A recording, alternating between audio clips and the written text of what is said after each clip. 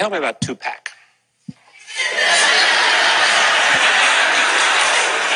Can I explain something here tonight? I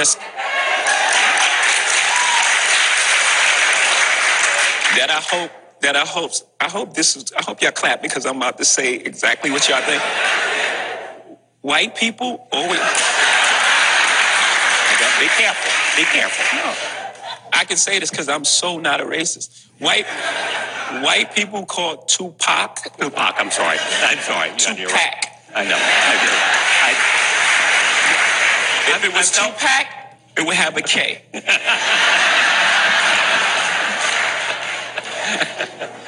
You're not the first. Hopefully after tonight, you will be the last.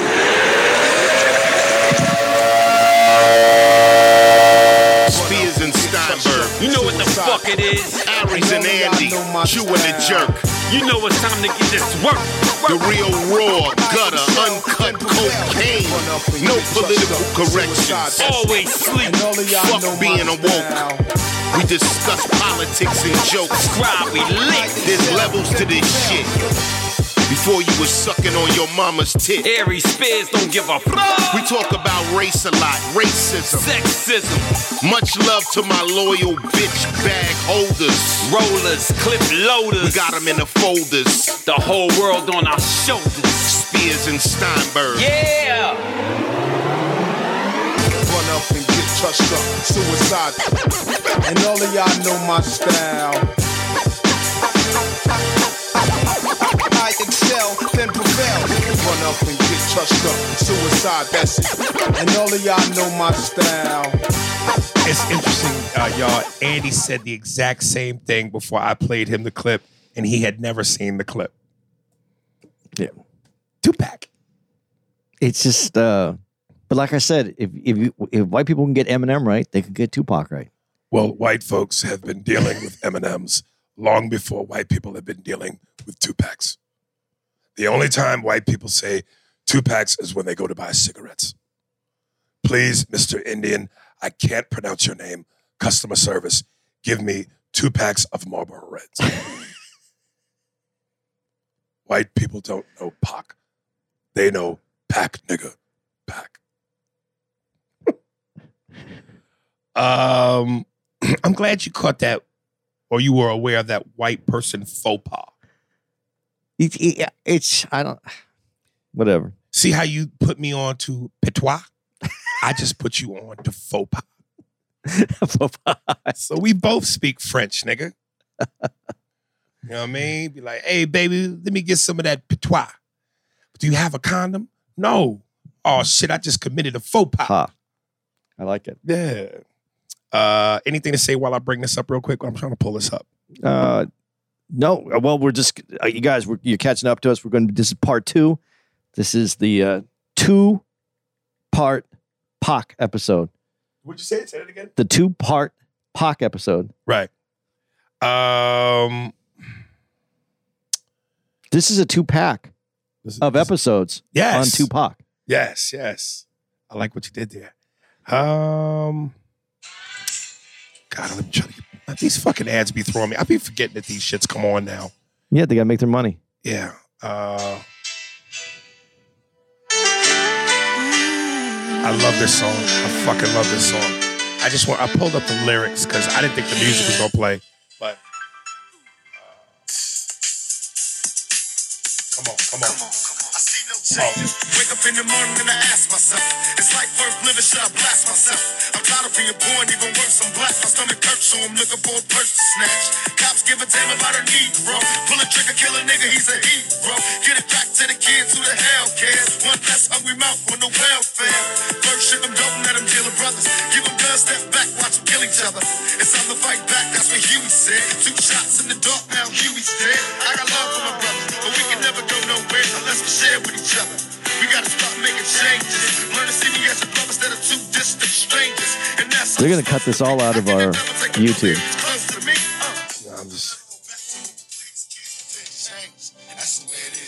We could take the music out and leave the words. That's gonna come with the magic of editing, if that's doable. But I wanted to play that because that's kind of what I alluded to in the first part. Well, that to me is the beauty of Pac. You know, that first line when he goes, wake up in the morning and I ask myself, is life worth living or should I blast myself? And that to me goes beyond just street folks, black folks. That's life. No, that's humanity. That's humanity. And that's why I'm going, this motherfucker had the ability to touch people regardless of color. But like I always say, come on, man, skin folk, kinfolk, he's us though. He belongs to us. Even though everybody can love him, he belongs to us. So, but that's just to me powerful when you can touch people that way with your words. Well, we made a mistake on the first episode because we talked about him being, you know, I said light. We called him a bunch of different names of stuff that he did. Martin Luther King, you know, whether he was Malcolm, you know, what we didn't say, artist. We forgot artist, right? Because primarily that's what he was. He was an artist. I mentioned it. You said it as artist. Oh yeah. Because not musically. I mean, all forms of art. Right. He was a poet. They talked about him being a ballet dancer. Right. Hell of an actor. A great actor. A great actor. I'm serious when I say that. I mean, I'm not using hyperbole. He was a great actor. Did he have range? We'll never know. He never had the opportunity to do. But I think he did. I think he would have. I never saw Gridlocked, and I know that was a departure from, you know, a Bishop type character, a la Juice, which for the record, and not because it holds nostalgia in my heart, because I forget how old I was, a teenager when I saw that movie, when Juice came out, which I actually auditioned for Juice too. Omar Epps part. The better man got the job. See, I'm changing. But dude, that to me, when like in the movie Lexicon, when they go, some of the greatest villains ever in Hollywood cinema history, in the top, I don't know if it's the top 5, but I'll definitely know it's in the top 10. You'll hear 2 characters, Darth Vader and Anthony Hopkins' character from Silence of the Lambs. Hannibal Lecter. They're known as 2 of the greatest movie villains in cinematic history. To me, Tupac, Bishop belongs in that. My 2 favorite scenes that sold it for me and Bishop was when they found out the dude who was robbing the bar got killed in a shootout with the police, and Omar Epps and Tupac get in that argument. And I wish I knew the words by heart, but it was so, you know, you got to get the wind beneath your feet and go out in a blaze if you got to. That's because we wasn't there to help him. If he was there, we fought that niggas instead of one. And that other scene where after they shoot the dude from the liquor store robbery, from the bodega, and Pac's bugging and everybody's nervous, and Omar's in school and he closes the locker door and there's Pac. And he said, you know what? When you told me I wasn't shit, I was kind of tripping, right? But then I thought about it. And you right. I ain't shit. I ain't never gonna be shit. And you less than a man to me. So as soon as I decide that you ain't shit, pow, fuck Rodamez, fuck Quilez, I'm the one you need to be worried about. Partner. Puts the hood over his head and walks away. Man. That scene to me, though, already, as soon as the locker shuts and you see his face. And they get that little movie. Boom. He acted with his face. This is his first movie, and he acted with his face. Do you know how many years it takes actors to learn how to use just their face and not words? This goes back to what you said and what I said. Artist. There's an instinct. It's something you can't teach. It's a gut. It's a muscle flex. Well, he did go to art school. Yeah. But you have to have some natural ability to find that. There are actors who go to Strasbourg and can't do what De Niro does, right? Or Pacino does. So yes, you can go to the class, but you still got to have it in you. And he had it. He had it. Pac had it. But he wasn't just about the performance, he also consumed art. When they're talking about him being in the back of the bus listening to Mariah Carey every morning. Right. He listened to all different types of music. He needed to, I wanted to learn from every master. There you go. So, you know, that's why when you go, it would have been interesting had he lived to see his range. Because like I said, Poetic Justice to me didn't really require a whole lot of heavy acting. Bishop, that stands on its own.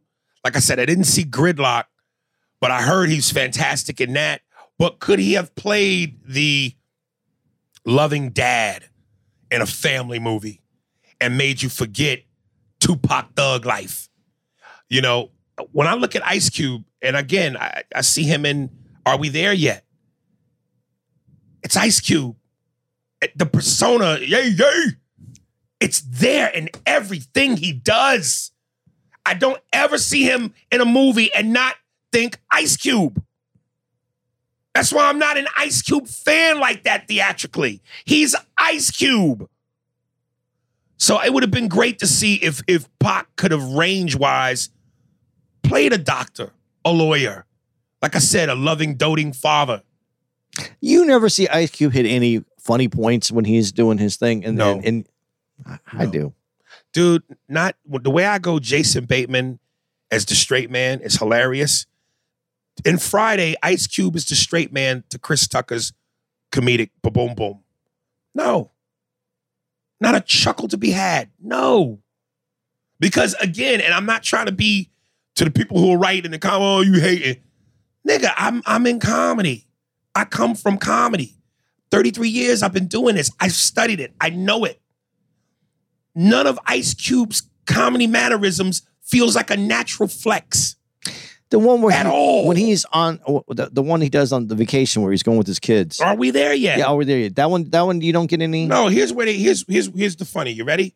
The writer's right. He tries to hang something up on the roof and he's on a ladder. He falls. Ah! He's in the bushes.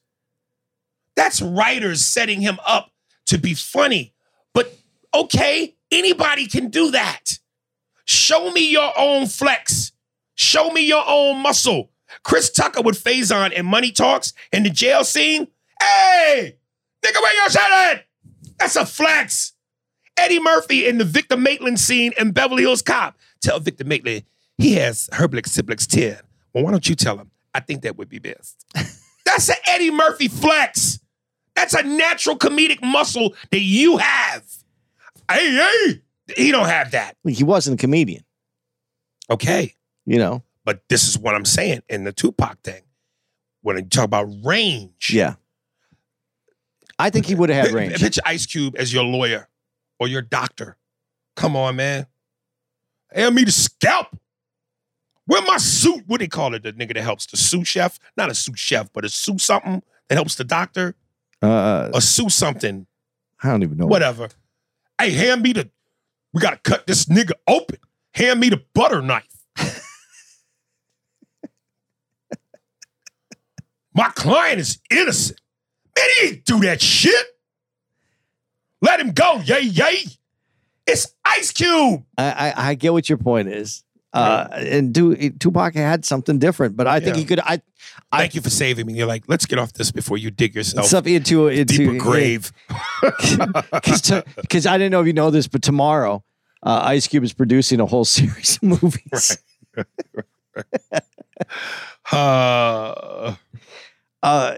Yeah, but he definitely had range in life, so I'd imagine he would have range as an actor. Do you know what I mean? Yeah.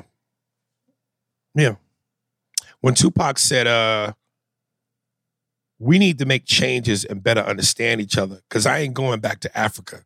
How do you interpret that? I would think most would say for this heavenly, like, euphoric, your soul has left your body experience as a black person, connect with the motherland, connect with your roots and your history. It's moving. It sounded like he was like, I ain't going back to Africa, nigga. This is his home. This is where he. This is what. Honestly, I'll be honest. Right. This is what confuses me sometimes. I don't see Black Americans as anything but American. So how can when I see the whole the African grab, I don't mean it disrespectfully, but the African grab, that's kind of like Mexicans that live here for ages, and if you saw them wearing a sombrero, you'd be like, what are you up to? That's not you. Right. You're American. This is what we are. But God, this is very difficult because America is still this experiment where we're all here trying to figure it out. That's the other thing. We're all here trying to figure it out. Some people are trying to keep people from figuring it out. That's one of the problems. But we're all here trying to figure it out. But I see us all as Americans. And when I say us, I mean Americans. So to me, I understood that. I'm not going. Why would you go back to Africa when this is your homeland now? This is our homeland. We're all part of this. Right. So I understand that philosophy. This is where I'm from, but I'm going to take this though, and that's part of what he was saying. I'm taking this. I'm not going back to Africa. That's exactly what white people said. They said we know where we're from, but I'm going to take this. Get in the boat, nigga. But I think every American has to take this is ours. Yeah. So we all accept that this is ours, and Black people had to stand up harder because. Frankly, because of white people. So this is what it is. When you say stand up harder, like, what do you mean? Well, I'm saying we have to take it, but it was given to white people. Black people have to actually take it. Right. Yeah. Let me see something here. And to every white person that just heard me say that's going to go, well, if you go look through the history, think about when land and property was given away to people living in America, and you could get on your horse with a flag and you go plant it in your ground, and then you could claim that land. Go back through history and look at where Black folks were and ask how much land they were allowed to claim. Right. And so don't, because I know people who are Irish descent are going to say, well, we didn't have it that way either.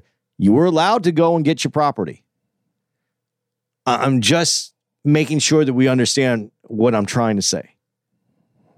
When they mention Fred Hampton, Malcolm X, Dr. King, and I've said this before when I just go, it's, I know it's music. I know it's not, it's music. It's entertainment. You can't take it. You can only take it so serious. But I always just thought it was funny when musicians, artists, poets, because essentially that's what these guys are. They're poets. They're reciting poetry, which is the least non-gangsterish shit you could do. But when you have this thing where you try to portray this image of you as a gangster, you hardcore. Even when they show cut to later, I think it was, I don't know if it was the Rock and Roll Hall of Fame where Snoop, I think Pac was inducted. Yeah, I think, yes. When they do the 3D. Yes, and he's inducted into the Rock and Roll Hall of Fame, and Snoop goes, nigga, you gangster. And I just, with that, and I just go, nigga, stop it. Fred Hampton, Malcolm X, and Dr. King were gangster because they knew they were going to die. They knew they were playing a game in which they were going to die. Martin Luther King, in his last speech, called it. I may not get there with you. He knew he was going to die. When you know you are going to die and you stick to your cause without wavering at all because you've accepted that's your fate, that's gangster. That, to me, is the hardest shit you could ever do. How do you sleep at night? How are you not waking up in cold sweats and nightmares going, when is it coming? You know it's coming. When is it coming? Well, and you're waiting for it. And you have and you have a family. That too. You know what I mean? That you're taking. Dude, in Godfather of Harlem, there was a moment where I think once there was a moment where basically Malcolm X wrote a letter to Bumpy Johnson, and he said, listen, man, I want to live. I want to be there for my daughters. I would love to see them grow, but I know that's probably not likely for me. And to even more weight to what you said, you don't want to see your kids grow? You don't want to walk your daughters down the aisle? You don't want to help your son develop to be a man? Even with that, you go, yeah, I'm probably not going to see that day. And you're not bailing out? You're not going, man, fuck this shit. What's harder than that? when you accept the challenge, that's some balls, nigga. That's a set of balls. And the other thing is, but see, no, I'm not going to. What? No, because I'm disagreeing with myself as I'm thinking it. Oh, God, I wonder what that epic battle in your head looks like. Well, it's the idea of what a gangster is, you know. And I mean, when you think about Dr. King, when you think about Malcolm X, you have to look at it as they're not doing it for themselves. They're doing it for the people. But the idea of the true gangster was for his people. But right. Is it always? The downfall seems when it's not for the people. It seems when it's for themselves. Like political? No, like when personal gain ruins a gangster. Right. But did you ever get the sense from Fred, Malcolm, and Martin that it wasn't about anything other than the people? No. That's why that's beyond gangster to me. That's what okay. that. So I was kind of battling that in my head and how that comes together. Right. But no, that they're definitely there for the greater good. And to know, I think that's the only way you can get through it, if you know that it's better for everyone in the long run, that you're willing to do this. Right. But now with the Panthers, this is where the difficulty comes in. They're Marxists. This is about overthrowing the government, though. Right. So this is a whole different strategy. This isn't about coming together and people being American and being the people and working within the framework of the Constitution. Right.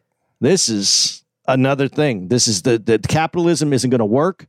Capitalism doesn't have empathy, and it needs to be overturned for the people. Right. But that, in theory, it works. What he's saying, what that movement says, in theory. But we have countless attempts at this that doesn't work. That shows it doesn't work. That it devolves faster than capitalism does. And I'm not. I had a conversation with someone about this the other day. Capitalism doesn't work without a socialist safety net. But communism doesn't work without a capitalist engine. So, which we're watching right now in China. So there has to be a little bit of a hybrid between both. So we'll see. But one tends to allow more freedom, but it's more corruptible. No, they're both corruptible. Forget that. You know, when and because this to me is less about artistry, but again, what I love is there's so many layers to Pac where he could get away with things that most people couldn't, and that comes with a special. I don't know if talent is the right word. Maybe talent is one of the words, but that, like for instance, when he spoke at the summits and defied authority, when they said to him, "Yo, don't curse." You know, watch your language. Cut to, and these motherfuckers and niggas in the street, these goddamn. And by the time it was over, they applauded. Damn, they got a standing ovation. And I that's why I again went, this nigga, passion. A talent, I gotta say, talent with passion. He spoke in a way where for him, you could throw out the rules. For him, you adjusted. Because a lot of what he's saying made sense. He was right. You felt where he was coming from. Like a sermon. A good sermon. That was laced with profanity. But because there was honesty in the profanity. There was honesty in what was being said. Right. He wasn't saying anything that wasn't true. That wasn't presented in the way that people would smile at after it's said. But I think his point was, we don't want to smile. Right. Right. Interesting. One of the most interesting people. As I watched this, it was way more interesting than I thought he was. And what goes to show you that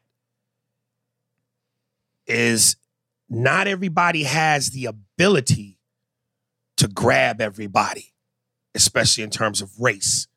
There are some people, black, that when they speak, for whatever reason, how they speak, the way, what's in the message, the delivery, the tone, people get tuned out, where others pull you in.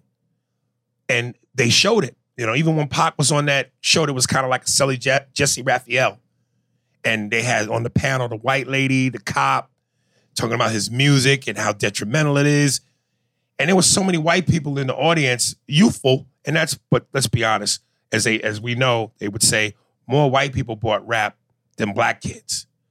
And part of that youthful rah-rah, and you know, white people want to be, young white people want to be a part of the fight. They want to be a part of what's cool. So when he was saying this stuff about, until they get a job and want to make some money. Right. That's one of the most honest things ever. But yeah, it's like they were with him on, white lady, don't tell him how his people are in his community and what they need when you've never stepped foot in his community. Now the white people that are applauding and on Pac's side, they ain't really stepped foot in his community either.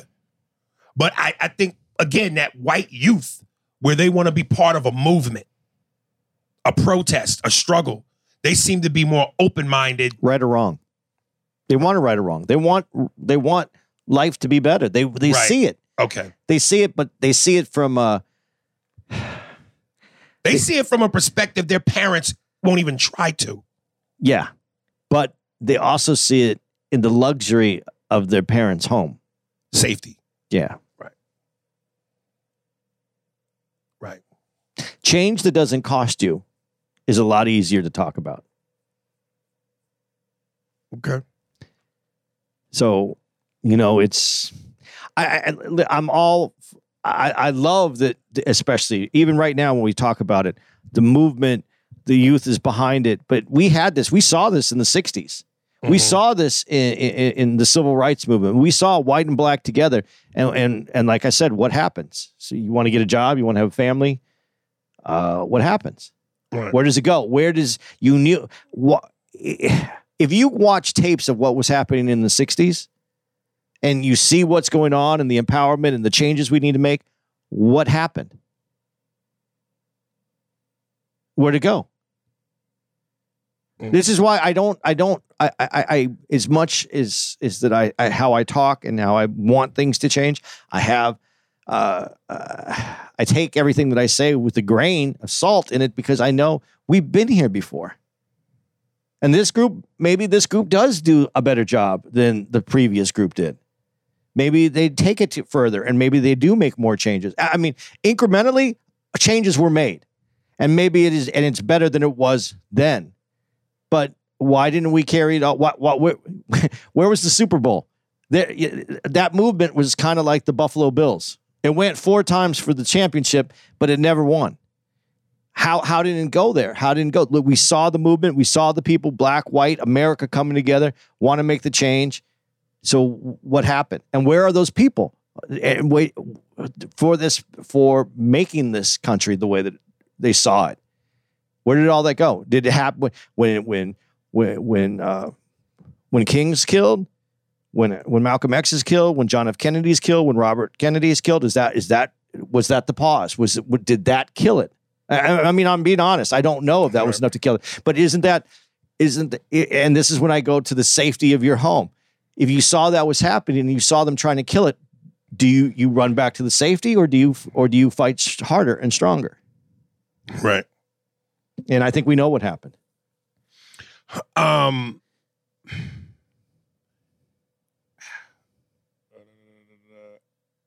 Episode 3.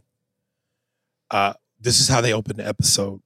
Pac is talking to camera, and he says, and I mean this in the most respectful way possible. I'm saying this in regards to Pac. But when he opened the episode, and he starts off going, I'm not going to act white. I'm going to buy a Benz because that's what niggas do. I couldn't help buy a Benz and I'm going to smoke weed because that's what niggas do. And I'm going to continue to act the way I act because that's what niggas do. At that moment, I thought to myself, and you're going to die because that's what niggas do. That's the other side, though. You know, when I'm saying this, what happened? Where did it all go? Where did that become? That's what I can't say it, but where did it become? Or that's what niggas do. Yeah. When When did that become? And I'm not saying that that's not because you can't be that wild and not be a statistic. So I asked that question earlier. When did it go wrong? And we said when he jaywalked and the cops fucked with him. I think that's mentally where that went wrong. But he had opportunities. But and they say, I think this is in episode 3 when they talk about it. I forgot who said it to him, but he said you can't trust every black person. You can't trust. You can't. That's going to be your downfall because that's who's going to come get you in the end. Basically, is what they said. That's who's going to come for you. And that's who came for him. Because this, and then this is what I want to say when we talk about, and you said to me about when I'm talking about financially, the system. What turns black people on other black people? It's the finance. It's the money. It's the economy. People see someone with more. This is what turns everybody on everybody. Actually, it's with more.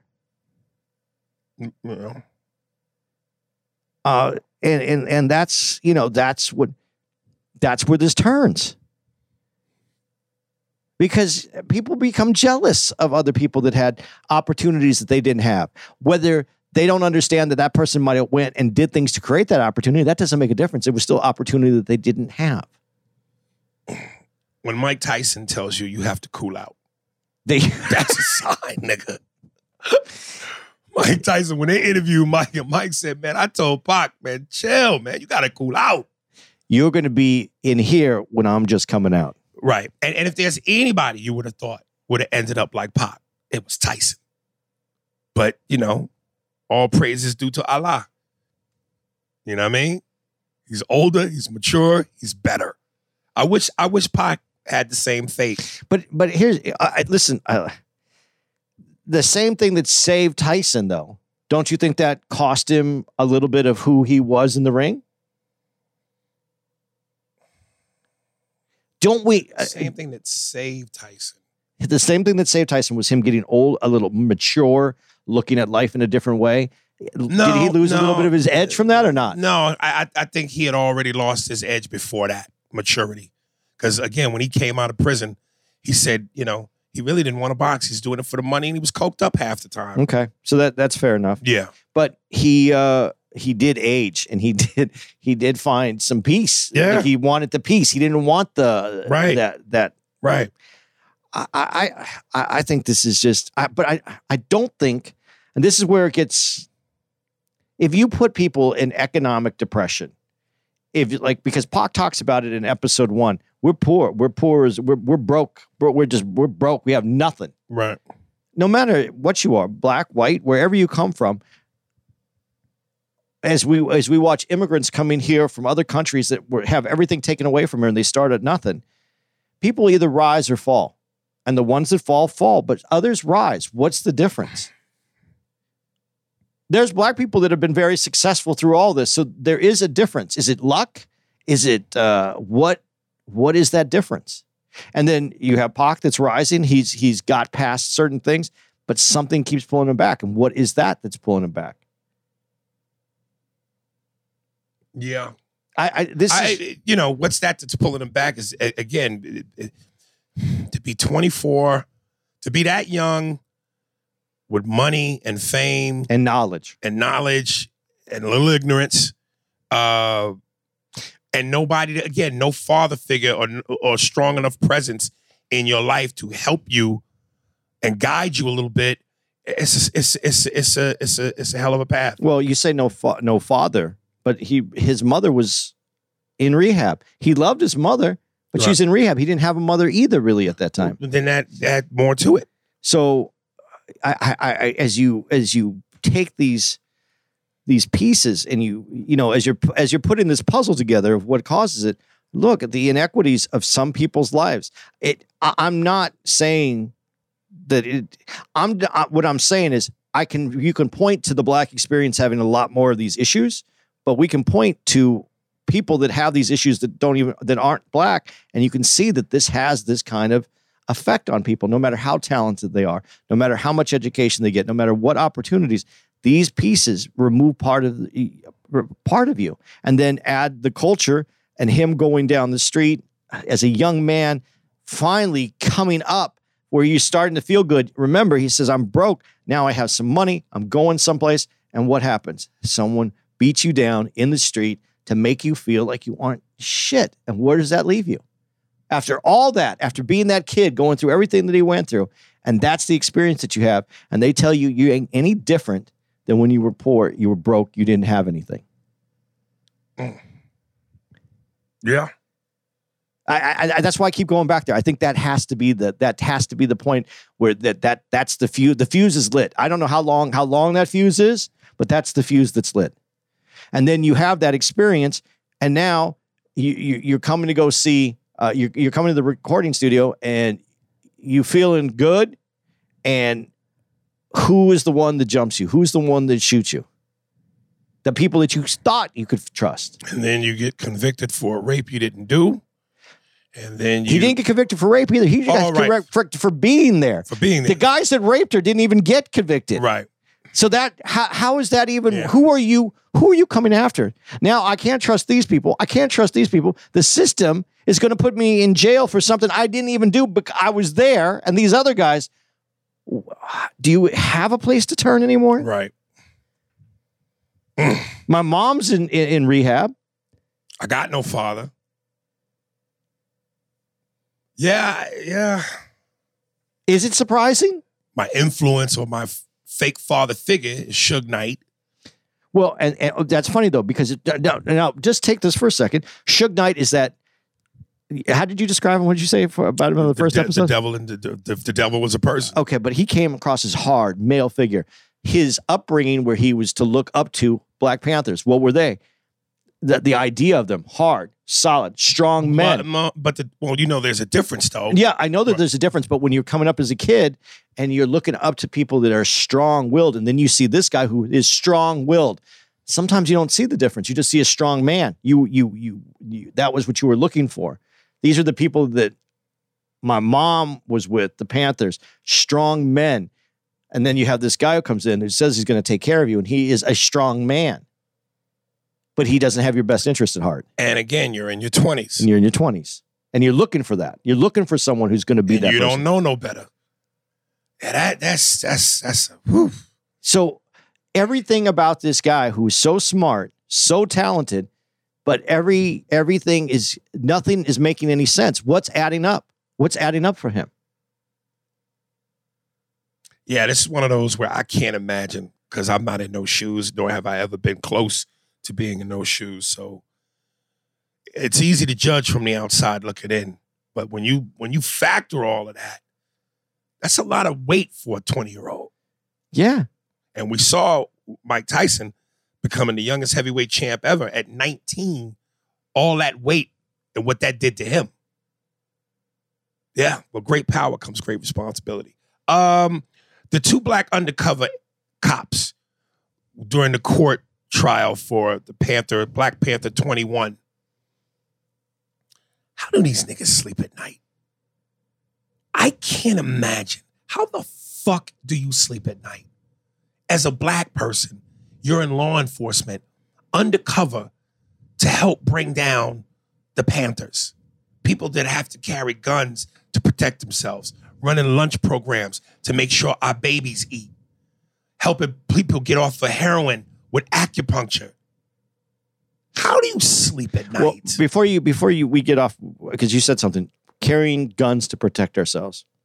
I disagree with that completely, because they weren't carrying guns to protect themselves. They were carrying guns because they had the right to protect themselves, and they had the right to carry those arms. So what's the difference? The difference is, it isn't even about protection. It's, you want me to be American. You say that I'm American. I'm going to test your legal system because I am actually talking about a revolutionary overthrow. Like, this is the wrong government. This is pointing out the hypocrisy of the government when you say we have the right to bear arms and we want to protect ourselves, so we bear arms so that we can protect ourselves in that need, and now we don't have the right to anymore because we're black men that have arms. What I'm just saying is, I think that wasn't just to protect themselves. I think it was to show the hypocrisy of the government that they're fighting against. Okay. Then they should be taking note of that. I think that, that this every turn in this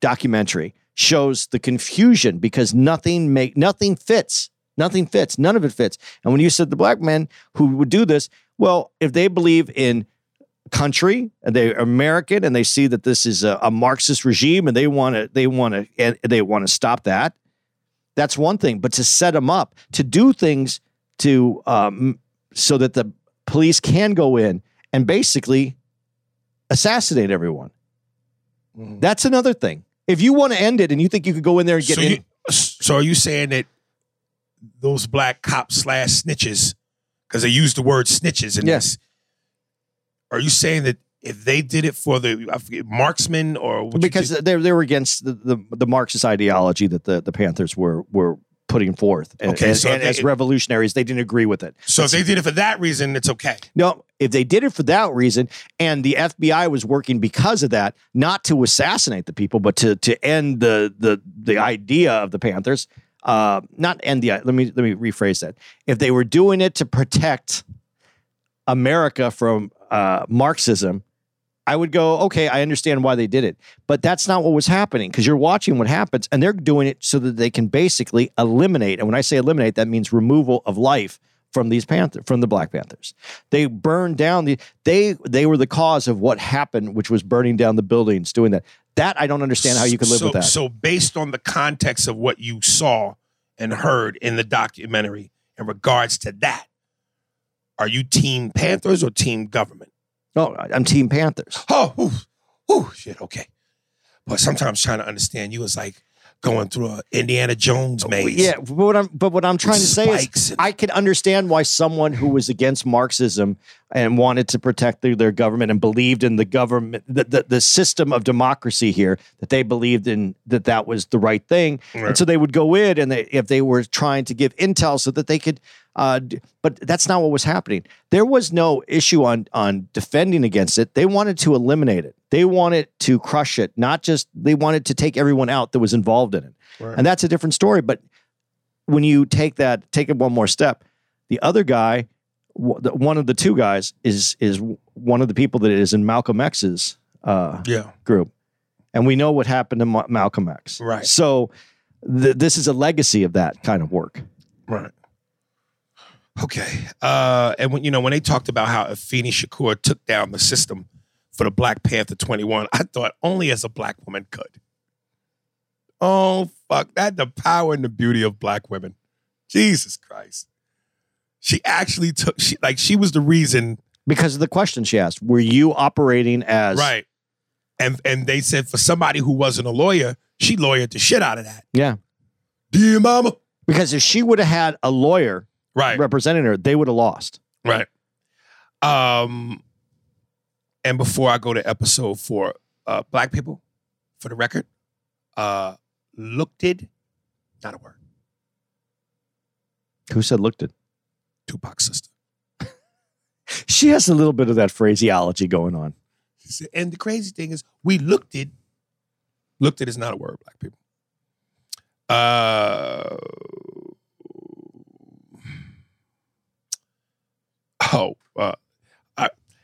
3 of my 4 notes in episode 4, we already covered. So I only got 1 note really in episode 4. It wasn't even a big, well, actually 2. 1, man, they really, given what this documentary was, given how it played, it made me realize they really dropped the ball on that Tupac movie. When you make a movie based on a guy like Tupac, who's this complex, with these stories, with the Black Panthers and all that knowledge and all that backstory, all eyes on me, that movie was a dud. And people, and I agree, I'm one of them, thought that movie was a dud before I saw this doc. It really is a dud now. But that's the difference between a movie about someone and a documentary. And even a documentary has leanings one way or the other where they bring up, which, by the way, before we go too far off that, the fact that this was done by which Hughes? Which of the Hughes brothers was this? Oh, one of the Hughes. I don't know which one, but I think Allen. Yeah. Because it's Alan and Albert. I think it was Alan. Right. And for what their history was, the fact that he did this and the way he did it, perfect person to do a documentary. Because he's not looking one way, he's looking for the documentary, not to one side or the other side. Right. He's just putting out the documentary. And he did a great job. Yeah, I don't know if you can measure in terms of artistic relevance, who's more important, who was more needed. I think all that falls under the subjective umbrella. But when you look at a movie like, and I always say, my favorite autobiographical movie, Ray.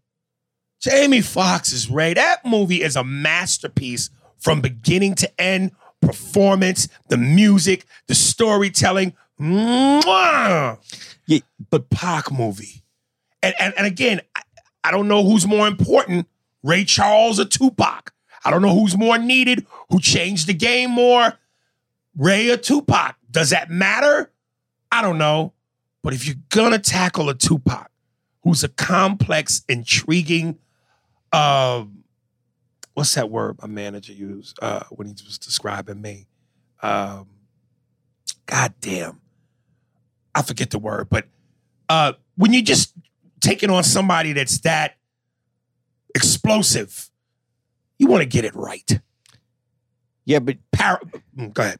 When you talk about the Ray movie, though, that movie's to show you some sad things, but it's also a triumphant movie, isn't it? Okay. You don't think Ray's life was much sadder than that, much more difficult than that?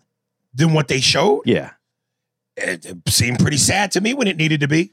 Yeah, but when he goes, but how he knows that they're counting the money, and he, just all those things, all the times that he polarizing. That's the word I was looking for. Yeah, there's a lot more. I think if there was a documentary that they went into the details on how he got through life, even in the beginning, it would be a lot darker than what we got out of the movie. Okay, maybe if I saw a Ray Charles documentary and saw that, I would go, oh, okay, I see what you. But from what I saw, they did a pretty damn good job. I think it was a great movie, but I think a documentary really shows the underbelly of what's going on with someone's life and why they got to this point. Because he's addicted to heroin. They don't really give you we know that he's addicted to heroin in Ray. Right. But they don't give you he tried it. He did it the one time. Oh, come on, man. Right. And okay, now he's a heroin addict. They didn't go through the pain that someone goes that they're covering to become this heroin addict. Right. Anyway, we're getting off topic, but that's no. I think true documentaries don't have to give us anything that we have to enjoy. Yes, and again, when I love when they cut to Tyson. And he said to Pac one time, and they quoted, he said, "Shut your fucking mouth." This is Mike Tyson telling you to shut your fucking mouth. You need a Mike Tyson sometimes. Me? Oh, hilarious, nigga. Hilarious. Wouldn't that be funny if Mike could just pop in like a snap of a finger, like bling, and just, shut your fucking mouth. Bling. Hey, these guys that do this Mad TV at the end these last few years, hey, shut your fucking mouth. We should get that on tape and just play that for you. You just have that. You should have it for yourself where you just hit a button and it plays. Right. Shut the fucking mouth. Episode 5. Listen, this nigga Tyson is a wild boy. When Tyson says, I love to fight. When I get in fights, it get me erected. That nigga said erected. Listen, folks, I don't care how much of a badass you think you are. And I'm talking about street niggas. Unless you have a gun and you know how to use it and you're willing to use it. If Mike Tyson or anybody else tells you, but let's stick with Mike Tyson because we know him. We know his history. We know his fighting ability. And his one-punch knockout ability. If he tells you that when he knocks a nigga out, he gets erected, run. Because if he gets erected, depending on what his mood is after the erection, he might not want it to go to waste. But don't you think that's why some of the guys just stayed down? They're laying on the canvas. Right. They're like, this dude has. And if they landed on their stomachs, they rolled over. That nigga said erected. You see, go back and look at all the videos. Watch him like hit the ground, stomach, and then you just watch him roll over. Right. Yeah. Fuck that.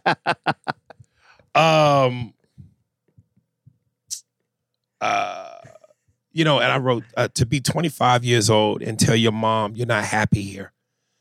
To say in your own lyrics, and I forget what song it was, you see death as your early exit.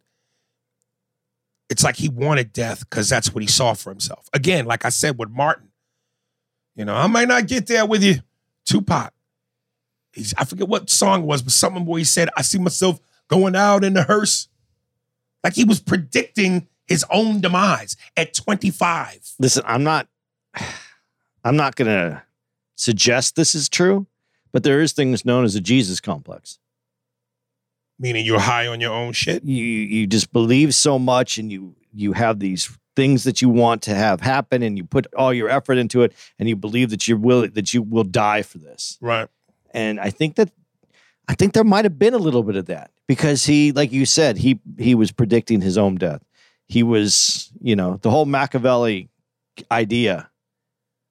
You know, you have to be when you portray that idea, you have a lot of a belief within yourself on a level that is almost not attainable. Right. I got two more notes, and I'm going to skip one of them because I'm just going to be repeating myself. And the second note I have to me is far more important. When his mother reads an excerpt, she's at some function, she's at the podium, and she's reading an excerpt from one of her favorite books. And she says, she begins to sing after she reads the excerpt. She goes, "We who believe in freedom cannot rest until it comes, until the killing of black men, black mothers' sons is as important as the killing of white men and white mothers' sons." And this is where I go, I have a problem. And I know there are going to be people that say, come on, man, it ain't that serious. It's a movie. Lighten up. It's not real. It's fictitious. I get all that. But for me, this is why I have a problem sometimes where I always go, maybe I'm chauvinistic. But when I see, again, white women, Charlize Theron and Angelina Jolie, kicking men's asses in movies, being badasses, breaking limbs, throwing guys through windows, smashing them over tables, back kicking them in the throat, having them fucking fly through a wall. Because I just go, too many times, white women are depicted in fantasy where black women have always been in reality. Badasses. I'm not saying historically there haven't been white women who have done kick-ass shit. I'm not saying that historically white women haven't had to put their dicks on the table. But that line where she goes, the killing of black men and black mothers is as important as the killing of white men and white mothers' sons. Our fathers, our brothers, our uncles, grandsons, husbands, from slavery to the 60s, to today, to police brutality, how many black mothers, grandmothers, aunts, sisters, wives have to fucking go to funerals and cry at the slaying of us? Now, I don't want to play the game of, well, it happens to white women too. Yeah, okay, we know. But we talking about levels. We're talking about the scale, history, what we've seen, the footage, what's on paper, what's in the books. So again, I know there might be people going, man, you over this a fucking movie. It may be a movie, but art often imitates life. So yes, that line moved me. That's why for me to look at white women from a heroine position beat up men when I know the baddest, toughest bitches on the planet are black women, have been black women because of what they've had to endure. You know, when a black woman's husband has been flogged and whipped, and she's the one who's mending to his back while his pride has been decapitated, while his manhood has been decapitated. And it's his woman that has to fix him and raise him up to let him know, you're still a man to me. You're still my husband. You're still ruler of this house, even though white society emasculates you. That's a different kind of courage. That's a different kind of toughness. So, sorry, but not sorry. That's why I jokingly said jokingly. You know, it's always funny to me when, you know, white girls, especially when I see it on social media, imitating black bitches, talking that talk, snapping them fingers, rolling them eyes, cranking that neck, yeah. And you slap the shit out the average white bitch hard enough, she turns into tears. She folds like a lawn chair. Whereas black girls, girl, hold my earrings. I know this nigga there. Black girls fight, man. Black women are fighters. Okay, your turn. You know, all right. You're going to have to listen to the whole thing, though. You listen to my whole thing, so go ahead. You know, when we do these comparisons and you talk about things and you get deeper into it and the years, I will say that I think most peoples that were on the earth throughout the period of time, and if we're going to use race, color, origins of people and make them racial, everyone has experienced some type of hardship. The black hardships were in a time that's closer to all of us. So it seems even more prevalent. But what I will say, without even going through all this and saying, yeah, well, this is this, and people experience all this, to your point, I will say this, and I don't think I've ever said it this way, so I will say it right now. If we go worldwide, and it may be better today than it's ever been, but let's just go worldwide in my lifetime and your lifetime. Can we say undeniably the value of human life through our lifetime? I think there was always a lesser value placed on black people than white people. All right, let me rephrase that. Black people from, I have to leave it at that. Black people to white people. In its crudest term, because we know that there's different kinds of white people too. But I'm just talking about worldwide, globally. I do think that there was a different value. So when you say that, when she says that, black sons, white mothers, it's just as important. However the quote is, it's not deniable. It's the reality. I'll always say to you, I can't give you that, but I'll give you that one because I think within my lifetime, I'm going to take from what you just said. You didn't have to give it to me. I took it. Yeah, you took it. But I think in our lifetime, and I think it is changing. And my concern is, when do we know that how do we know that the change has occurred? Because there's injustice no matter what. But how do we know when it's there? I don't know the answer to that. But what I do know is without experiencing your life and understanding how it is to walk in black skin, I can say from a perspective of looking at the world and how certain things are handled, certain things are treated, how some things come to prominence, how other things are kind of pushed aside. Yes, black life was always undervalued over white in our lifetimes. Mm-hmm. I'm not going to say that history there wasn't. It could have been different in other times in history. But we're closest to this time right here. This is the times that we're dealing in. This is the game that we're playing right now. And I think that I don't think there's any denying of that. So what you say, I don't think it's hyperbole. I think, or what she said was hyperbole. I think it's true. Yeah. So I don't. I can unclench my fist. I thought I was going to have to fight Andy on that one.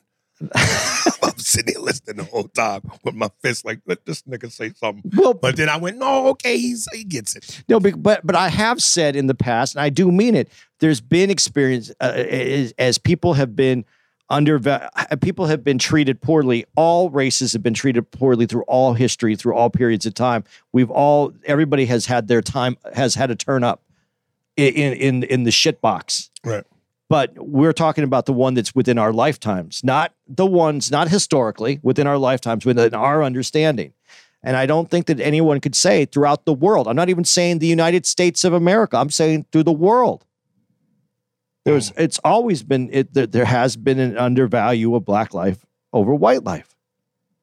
It makes the news. Patrice's joke is not a joke when you talk about the white chick that disappears in Aruba, and everybody knew her name. I don't remember her name, but and what's this other goofy third word head bitch's name? Lourdes or something goofy. Right. That's the best, and that's a comedian's job, is to be able to make you laugh at something that is obvious. Right. But that is the truth. That is the truth of it. Yes. It was advertised. The media was on it. Everybody was talking about it. I like when he said, the baby go missing. They looking for days. He goes, remember them 4 black football players in Miami? They looked for them niggas for 8 minutes. They sent somebody to the edge of the beach and just went, nah, we don't. They're dead. Yeah, that motherfucker's dead. But yeah, so to your point is, no, I don't disagree with that at all. That's the truth. Here. I think we're done. Yeah, I'll give out some dates real quick. Yeah. That's good because we're almost out of battery on this thing. Anyway. Right on time. Guys, you're listening to this. We're at Cobb's Comedy Club in San Francisco. That is June 1st through the 3rd. We got 5 shows. Come on out. Pittsburgh Improv, June 9th through the 11th. DC Comedy Loft, June 15th through the 18th. And then the return to Arizona, Tempe Improv, June 23rd through the 25th. That's where you're going to find us. Oh, yeah, I'll just throw these two in real quick. Irvine Improv, 6th through the 9th of July. And then the Punchlines, Sacramento, the 13th through the 15th of July. Guys, get your tickets. Come out and see us. Get your tickets early, man. Yeah. My man. Can I just say something that's kind of a little off?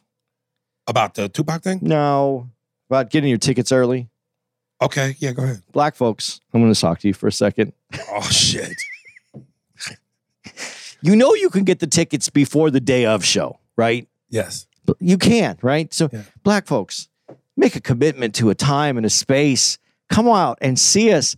I'm saying it only because we go to shows and we see what the numbers are. And then the day of, everybody comes out and loves Aries, loves the show, but we didn't know you were coming.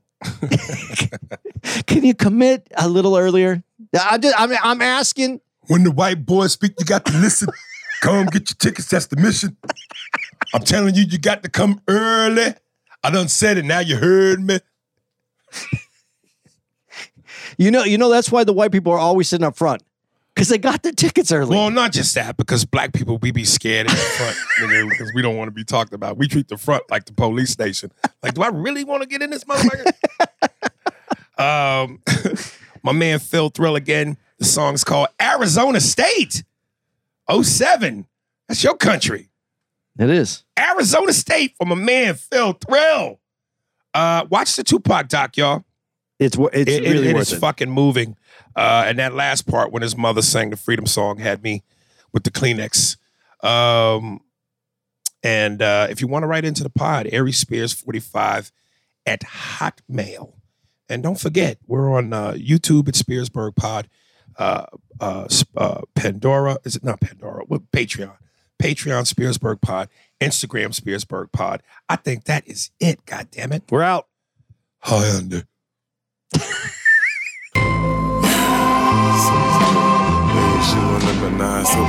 Okay, Scottsdale, Arizona, W with it. ASU with Lemon-9, so we still kick it.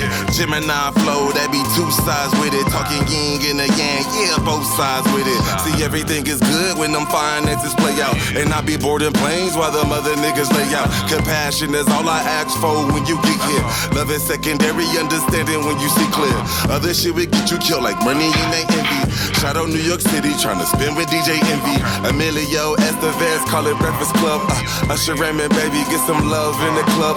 Baby got the vibes, call it Thriller R&B. Shout out Bo Moss, Abdo on the beat. Relaxation really, Waikiki Beach, and we staying at the Sheridan, right up on the beach. Look, bunny hop, I'm skipping. That red eye to LA, that turtleine I'm sipping. That red eye to LA, I tune it in a minute. That auto shit, no Jiffy Lube. Late night pussy where your girl don't leave no lube. I wish you was here, that's what I tell your girl. And then I send a postcard of diamonds and pearls. Buying property, Jeff Gray, when I'm buying it. You see the irony when niggas really get to rocking it. I lay the smack down like the rock, I be rocking it. I got the Glock tucked down, yeah, I be hiding it. Thriller, I take it all slow, and then I fall back, let her heal though. Go, go, go.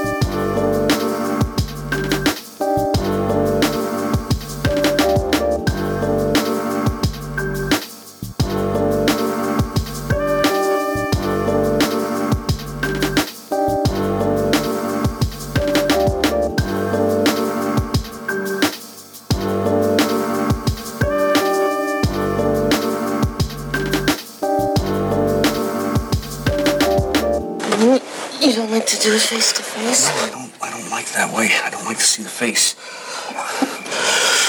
You mean it? Nope. That's crazy. Look! You can get a doggy style, you can get a ling on your side. Those are your only choices. This is my house and I get to say. Got it?